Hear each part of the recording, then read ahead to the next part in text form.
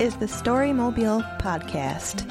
We are a solar-powered moving art space that travels to events and through neighborhoods to collect your stories. On May 1st, 2019, Storymobile was in St. Paul to help celebrate the 50th anniversary of Minnesota Community Care, an organization that provides health care for all people regardless of their ability to pay. We asked attendees how MCC has impacted them and their community.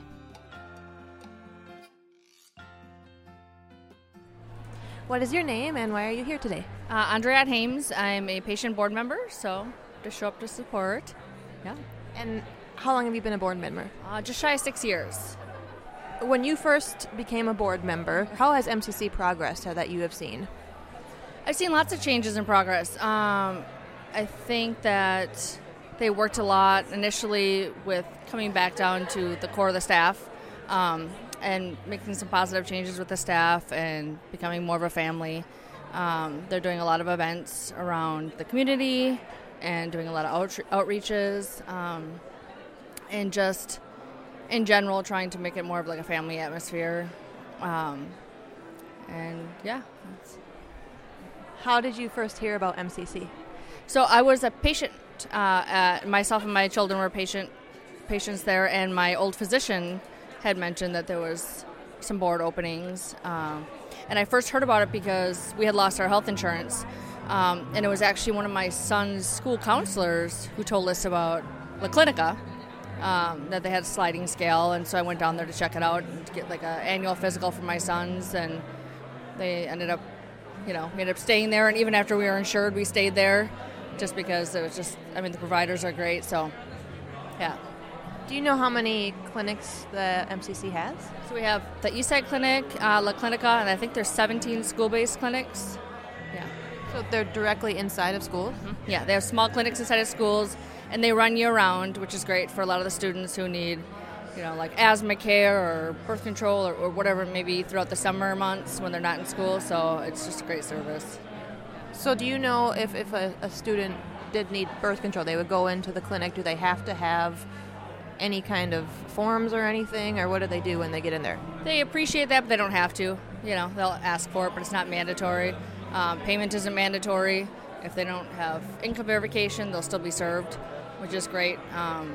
Some people may or may not be documented, might be nervous, and everybody's welcome, which is just great. Everybody can get service, and if they can't afford it, then we'll figure it out. It's just, yeah. How would you like to see MCC grow in the future? Maybe expand to more schools. I think it's a great service, and a lot of times parents are at work, they're not able to leave work, take a half a day off work, take their kids to a doctor's appointment, and it's just or the kids are nervous and don't want to talk to their parents about certain topics, and just to have the service within the school that's year-round is just awesome. I think it's a great service, yeah. The phrase, healthcare for all, what does that mean to you? It just means to me that it's accessible for everyone, and I think we're changing our perspective and really outreaching to our communities that we serve and letting everyone know that it's safe to come here, that we really welcome everyone, that regardless if you are insured or have any documentation issues, it's fine, you're safe here, and we'll help you out to get the care you deserve. What kind of outreach do you guys do to let people know that you're available? They do a lot of community events and the areas that they serve, and even like this weekend coming up for Cinco de Mayo, we'll have a stand outside of La Clinica, and they're out there just kind of meeting the community and letting everyone know what we do and the services we provide. So it's just awesome. You'll see a lot of the board members there. We're really supportive of all the local events, and yeah.